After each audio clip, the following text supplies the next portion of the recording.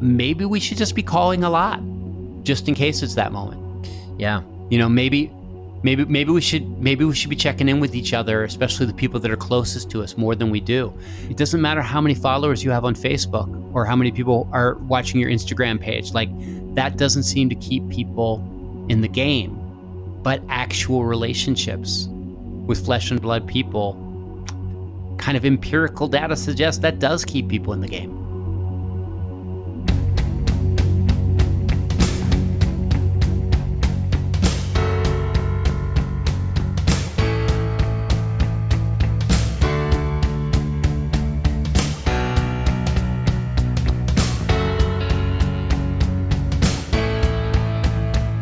You're listening to Humanize Me with Bart Campolo.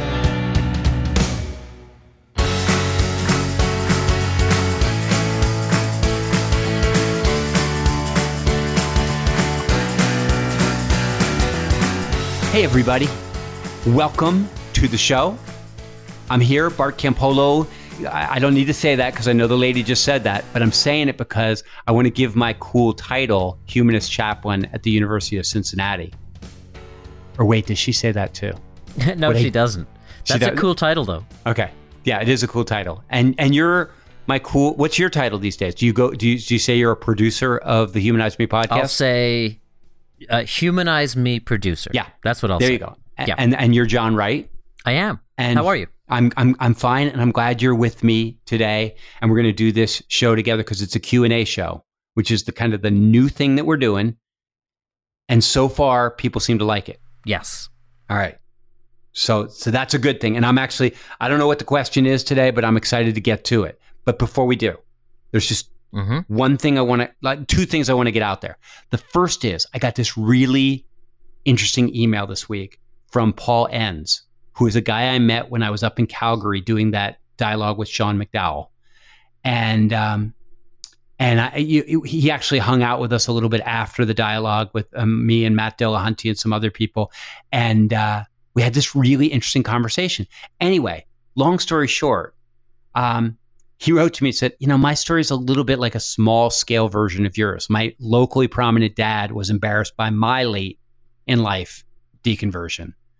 And he said, and in a really strange set of circumstances, last month, my dad and I ended up watching Leaving My Father's Faith, which is the film, John, you made about me and my dad. Yes. He watched it last month, and it was like this powerful experience for him. So he ended up making a YouTube video about the experience of watching the movie and basically recommending to whoever watched the video that they should watch it on Father's Day. And he put that sucker up, and he wrote to me and he said, like, this little YouTube video I put up has 9,000 views so far. and evidently like 350 comments. So it was, and I watched the little video, and it's a little weird for me to watch just because like it's this animated dude talking and stuff like that.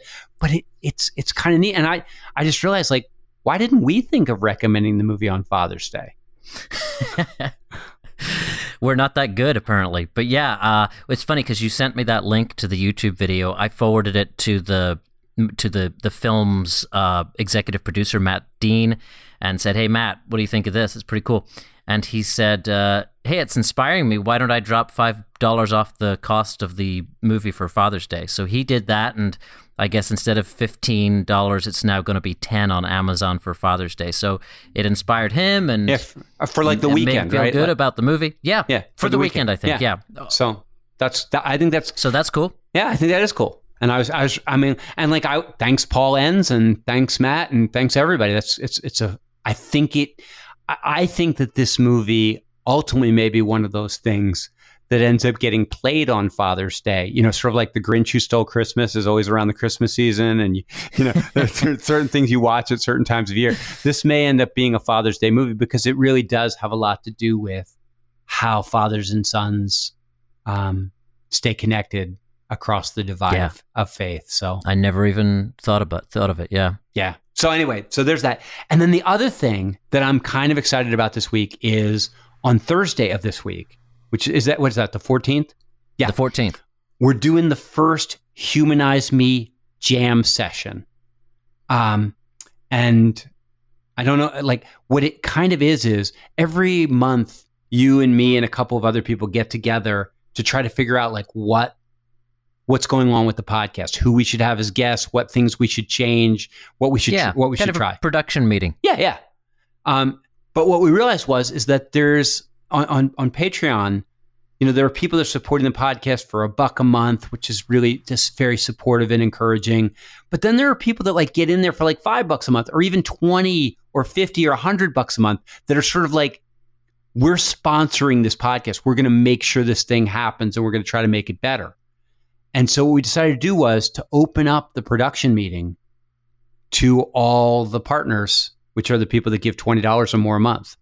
And so I don't know how many of them will show up, but like there might be 5 or 10 people on that call. Right. So the idea is at that $20 a month and up level, those people will be part of the call in the sense that they'll be able to write comments and sort of give feedback, and we'll talk about it.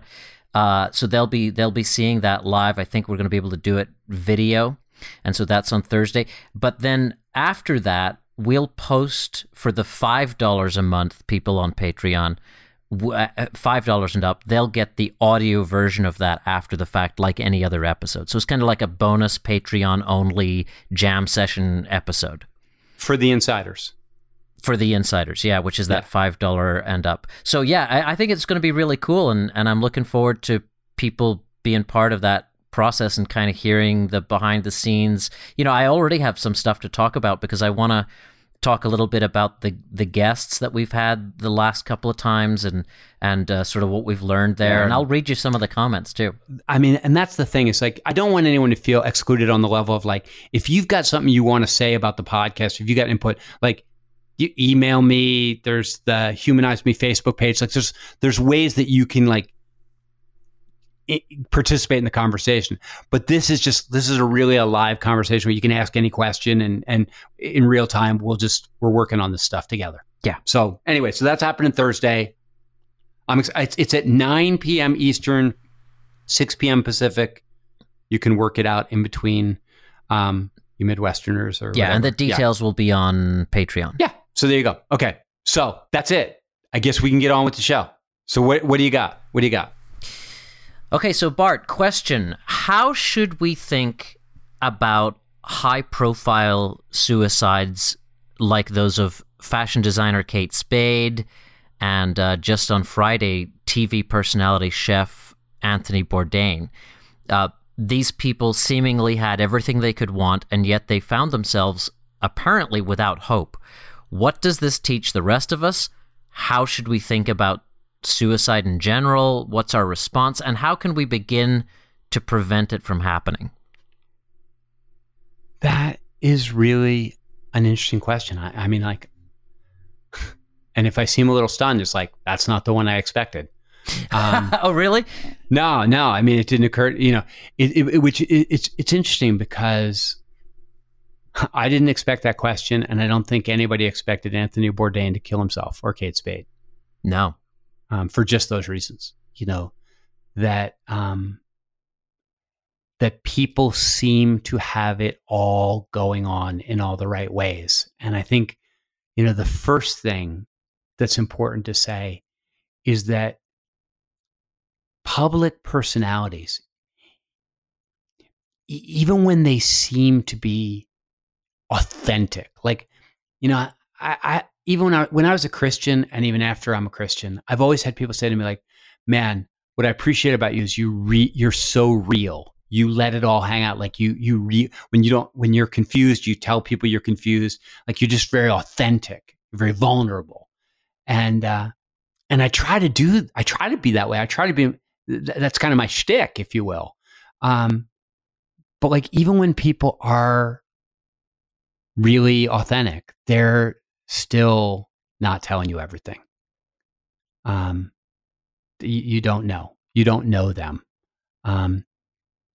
Hell, I've been married for 30 years, and every now and then I look across the table and I go, how well do I even know my wife? Like how well does how well can you know any one person?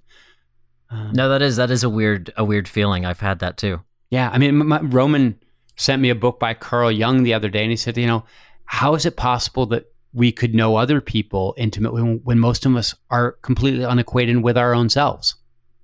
Yeah, I've been into Jung myself recently. Yeah, it's weird. Kent Dobson also mentioned Jung and talking about like the unconscious and not really being fully familiar with yourself even. Yeah, it's true. I mean, I had a friend who said, like, beware of Carl Jung. Like, he's the back door to some form of theism. Yeah. And I don't know. I haven't read enough of him. But what I do know is that we don't know ourselves that well.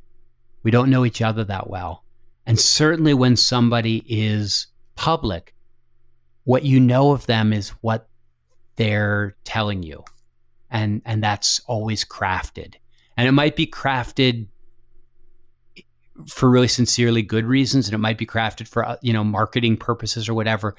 But it's really important not to think that we know any of these people, because we don't. It's a good point. But I think that the other thing that's really important to understand is that,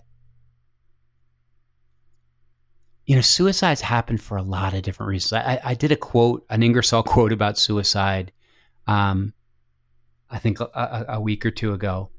And it's funny, for the time, he was just very gracious. And again, saying, we don't know why somebody does it. Sometimes we do, but a lot of times we don't know what kind of pain that they're in.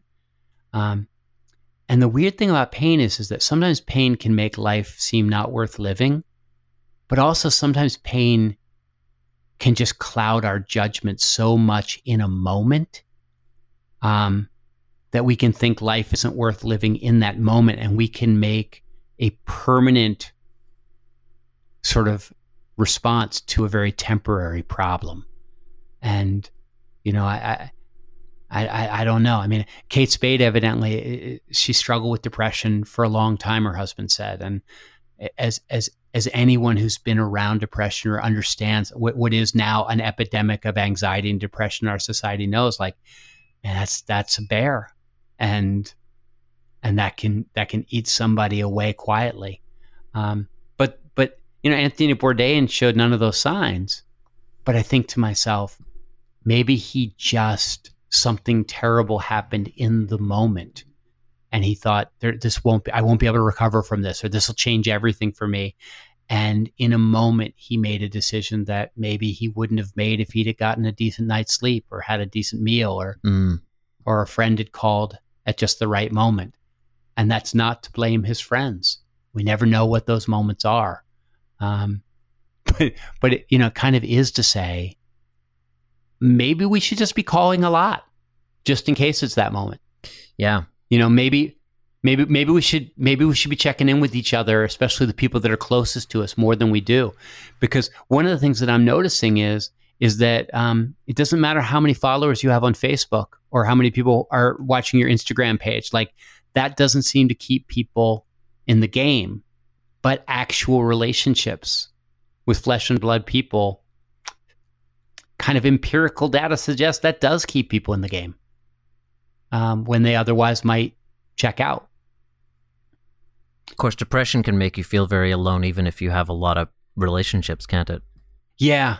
And sometimes relationships can feel like a burden in that way. So, I mean, I think that there's a whole reckoning that's going to happen in this country. Not a reckoning, but there's a whole education process where we're all going to have to learn how to talk to people that are clinically depressed, and what kind of messages are most helpful and what kind of messages aren't helpful. Because just cheer up. That is not a helpful message. No. But there are things that you can say that are helpful. It's funny.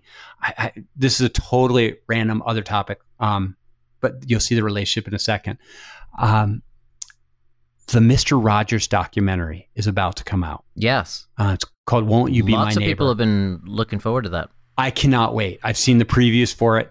And as part of the run-up, there was an article in the Atlantic Monthly where two of Fred Rogers' producers talked about they used to sit around. They worked with him for so long crafting the scripts for those shows.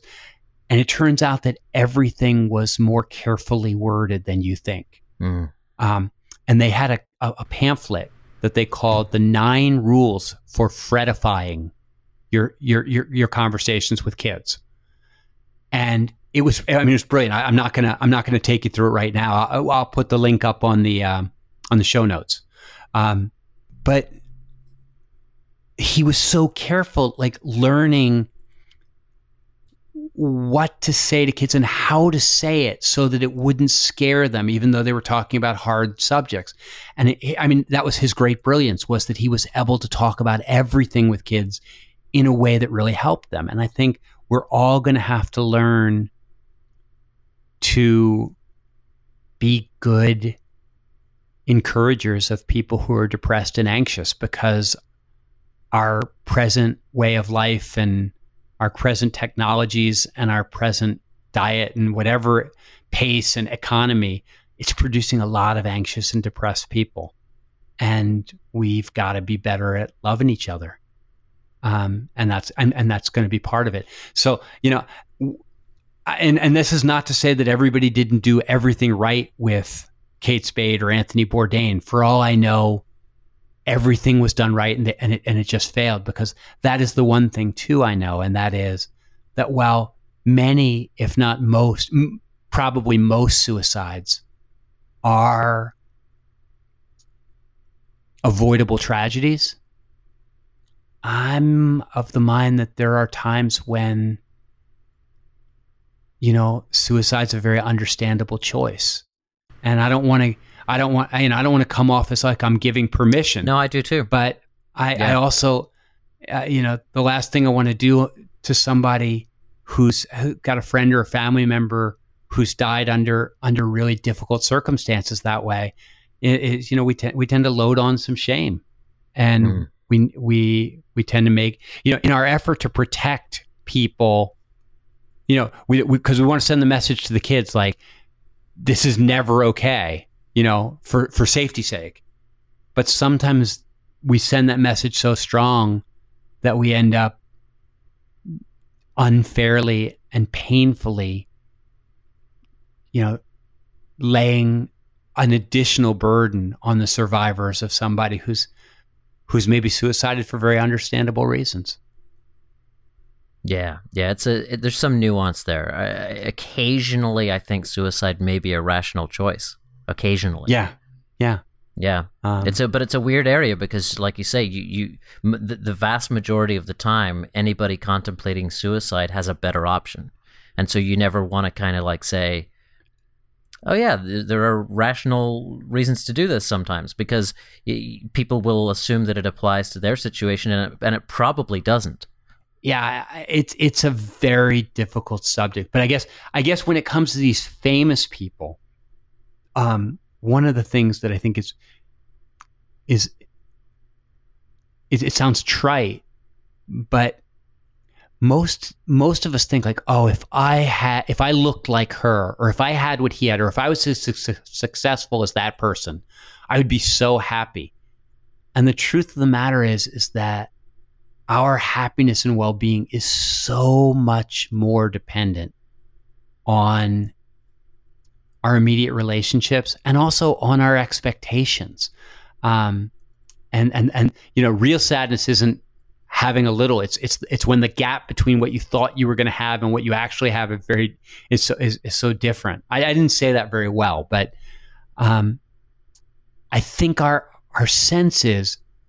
I saw a great study once where they interviewed people who had become paraplegics 1 year after they had been injured, and they interviewed people who had won the lottery and were become millionaires 1 year afterwards.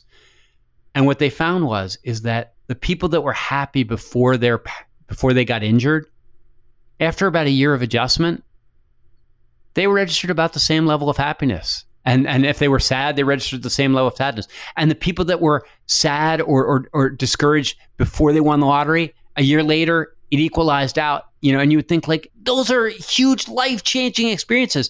And what the researchers said is, what determines your level of well-being is much more to do with your temperament. Yeah. And your key relationships. And so you sort of return to baseline, don't you? Yeah. I mean, you normalize. Yeah. You normalize whatever happens and whatever is your normal. And so I think that the thing is that it's really, sometimes people make the mistake of pursuing things that they think will make them happy. And the answer is that probably the thing that will make you happiest, the thing to pursue above all, is a better understanding of how you work and a better understanding of how your relationships work. And, self-knowledge is probably, and sort of developing some better habits is probably better than thinking like, if I get that promotion or if I lose that 50 pounds or, and I'm not to say, I mean, I know people that have lost weight and it's made a big difference, but I also know people who lost weight and what they found was that they had just traded one set of problems for a different set of problems. And the real problem was they weren't equipped to deal with problems. And so they weren't directly addressing or aiding well-being. They were doing other things, hoping that it would lead to well-being. Yeah. And so, there's a whole factory out there. There's a whole cottage industry of happiness books and what makes people happy and what causes people to flourish. And I talk a lot about that myself. And I got really strong feelings about what it takes to have meaningful relationships. Like I'm working on this book right now about connecting with other people. And one of the things that, you sort of start out by saying is, good relationships are not the domain of like extroverts or people or, funny people or, talented or attractive people. I mean, I've seen really talented, attractive, successful people who have no meaningful relationships. And I've seen people that on paper don't have very much to make them sort of socially, valuable on the open market, but that have fabulous relationships. Because what it takes to have close relationships has a lot more to do with intentionality and priority, and a willingness to really know yourself and to figure out kind of how you can contribute to the lives of other people than it does kind of that checklist of super cool characteristics that are going to make everybody like you. And so, and so when, now again, by all accounts, these celebrities that killed themselves were remarkable people that had lots of great friendships. But, I've read enough magazine profiles of people that I know to know that it's all spin. I mean, you could write a magazine profile about me that makes me seem like a wonderful human being, or you can write and all the factual information will be true, and you can write one that'll make me seem like the worst, most selfish jerk in the world, and all that information will be true too. It's, you got to be really careful. Yeah. That you think you know people that you've never even met. So, a group of Humanize Me listeners this week started a course. It was that Yale course on happiness taught by Laurie Santos. Yeah. Really, I guess it's the most popular Yale course ever. It's called The Science of Well-Being. And a group of Humanize Me listeners, I guess, started it at the urging of Bob Cleary this week, because you can do it for free on Coursera. So you get the full Yale treatment. It's about 15-hour course, something like that, over a few weeks. But you can do it for free online. And so you learn about sort of... How many of them are doing it? There's at least a few. I don't know the number, but it's really cool. Oh, man. Whoever you are, like, tell me about it. Like I want to know, because... Okay, and I'll post on the show notes the Coursera link for anybody who wants to join it. It's not too late to join, huh? No. And Okay. it's like it teaches you about what the psychological science says about happiness. and then it sort of actually puts it into practice too. Cool. Yeah. All right. So that's great. So I mean, stuff. I feel like I don't have a lot to say about that. I was stretched out as much as I can, like, except just like, I'm sad. Those were human beings, and they cut the cord sooner than we would have liked to have seen it, and that's always sad. Right. Yeah, absolutely. Okay. Have you got time to do one more real quick? Yeah. What do you got? Mr. Campolo, my husband and I listened to your episode where you talk with Ryan Meeks, and we were blown away by it. As you both described the process, we had fallen out of the tree of evangelicalism, specifically, and Christianity a few years back. It's been very freeing to us, but we're also aware that we are now on a different part of our new journey. In your conversation, you and Ryan make references to different books. Is there any chance that you have a list of books that you mention, or a list of books that you'd recommend for those who have left Christianity? The most I had found was a book called Parenting Beyond Belief, which has been very helpful. Thanks again for having these conversations and sharing them with us. It's comforting to know that there are people out there on the same journey as my family. Well, that is a great question, and it's only the 7,000th time I've gotten it, and I can't believe I haven't done a book list. Yeah, because like it's a really basic thing. Because the truth of the matter is that a lot of times, people I talk to, they've gone through the exhilaration of throwing off a worldview that didn't work for them, but they haven't filled in that gap. They sort of think like, well, I don't need a religion. And like, just because you don't believe in supernatural forces or a God anymore doesn't mean you don't need a religion. Because many of us are religious by nature. And what I mean by that is, I think of religion as kind of the collective effort to answer life's ultimate questions. And so, religion is this kind of collective way that sort of says to you, hey, here's the story of the whole universe and the whole world. Here's what's going on in the big world. And here's how your individual life relates to it. And because the world is this way, you should act this way. And religions do that. They sort of place you as part of a larger story, which is comforting when you're in a huge universe and you're a little tiny dot. To sort of go like, oh, no, you're part of something bigger than yourself. You're not just you. Like, here's where you fit into the big story. And then because this is where you fit into this big story, like, because the world is the way it is, here's a sensible way to live, or here's a moral way to live, or here's a righteous way to live. And so particularly for people that have grown up in religion, it's important. One of the reasons I didn't go through the bitter stage was because as soon as I realized I was losing my faith, like, I literally went upstairs in my house to a room and started reading all these books from the library, and one led to the other and stuff like that. And some of them weren't any good, and some of them took me down rabbit trails. And I quickly learned, like, this is what I'm looking for. And I ended up having to spend about 6 months piecing together a new worldview. And so here's the deal. Like, I'm not going to tell you my whole book list right now. It would be too long and it would wear you out. I'm going to give you like 1 or 2 books right now. And then like maybe we'll do it again and we'll just build on it. And eventually we'll have a list that we'll put up. Because I've got like a 20 book list but I've never put it out there. And so I think we better put it out there. Yeah, we should. But for starters, I'll tell you the book I almost always recommend to post-Christian people.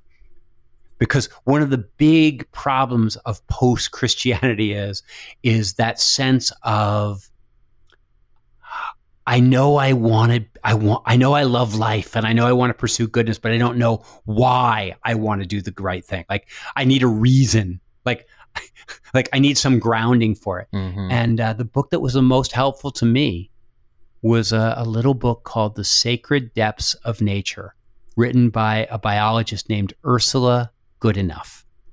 And if you've read my book, I quote her in there. I love her name. I love her book. I'm sure I would have loved her. She's just and she herself was a minister's kid who grew up reading devotionals, and when she became a scientist, said, I need a scientific devotional. And that's what this book is. It has these chapters on how the natural world came into being. And at the end of each chapter is a sort of reflection which says, if this is the actual story of how we came into being, how do you respond to that story? And what's a human response to that story? And in terms of filling me with a sense of devotion to life, like in a sense, she tells the story of life and she says, listen, if you tell the story of life well enough, it should inspire religious devotion in you. You should be committed to life. It's that beautiful. It's that awesome. It is a reality that kind of calls out your sense of gratitude, and she does a great job of saying that the most the proper response to wonder at life is to do everything that you can to promote life and to preserve life and to enrich life and to protect life into the future. And so that that would be the book I would I mean, anyone who's close to me who's asked me that question goes like, that's always the first book off the shelf. Good. And maybe that's enough for now. Maybe that's my one star. And I don't even think it's in print anymore, but you can always find it. You can always find it online. It's out there. Well, I'm inclined to say that we should ask you for another book recommendation after the next Q&A, and we'll just use that as a bonus, sort of a bonus segment. We'll get the list out there. We'll keep going over the course of the next few months. Yeah. Mm-hmm. Okay, man. I like it. So are we done? I believe so, Bart. I appreciate it. John, thanks for doing this stuff with me. You're a good man. All right. I'll catch you later. And I'll catch everybody later on Humanize Me. For more information about the work of Bart Campolo, please visit bartcampolo.org. You could be larger than life.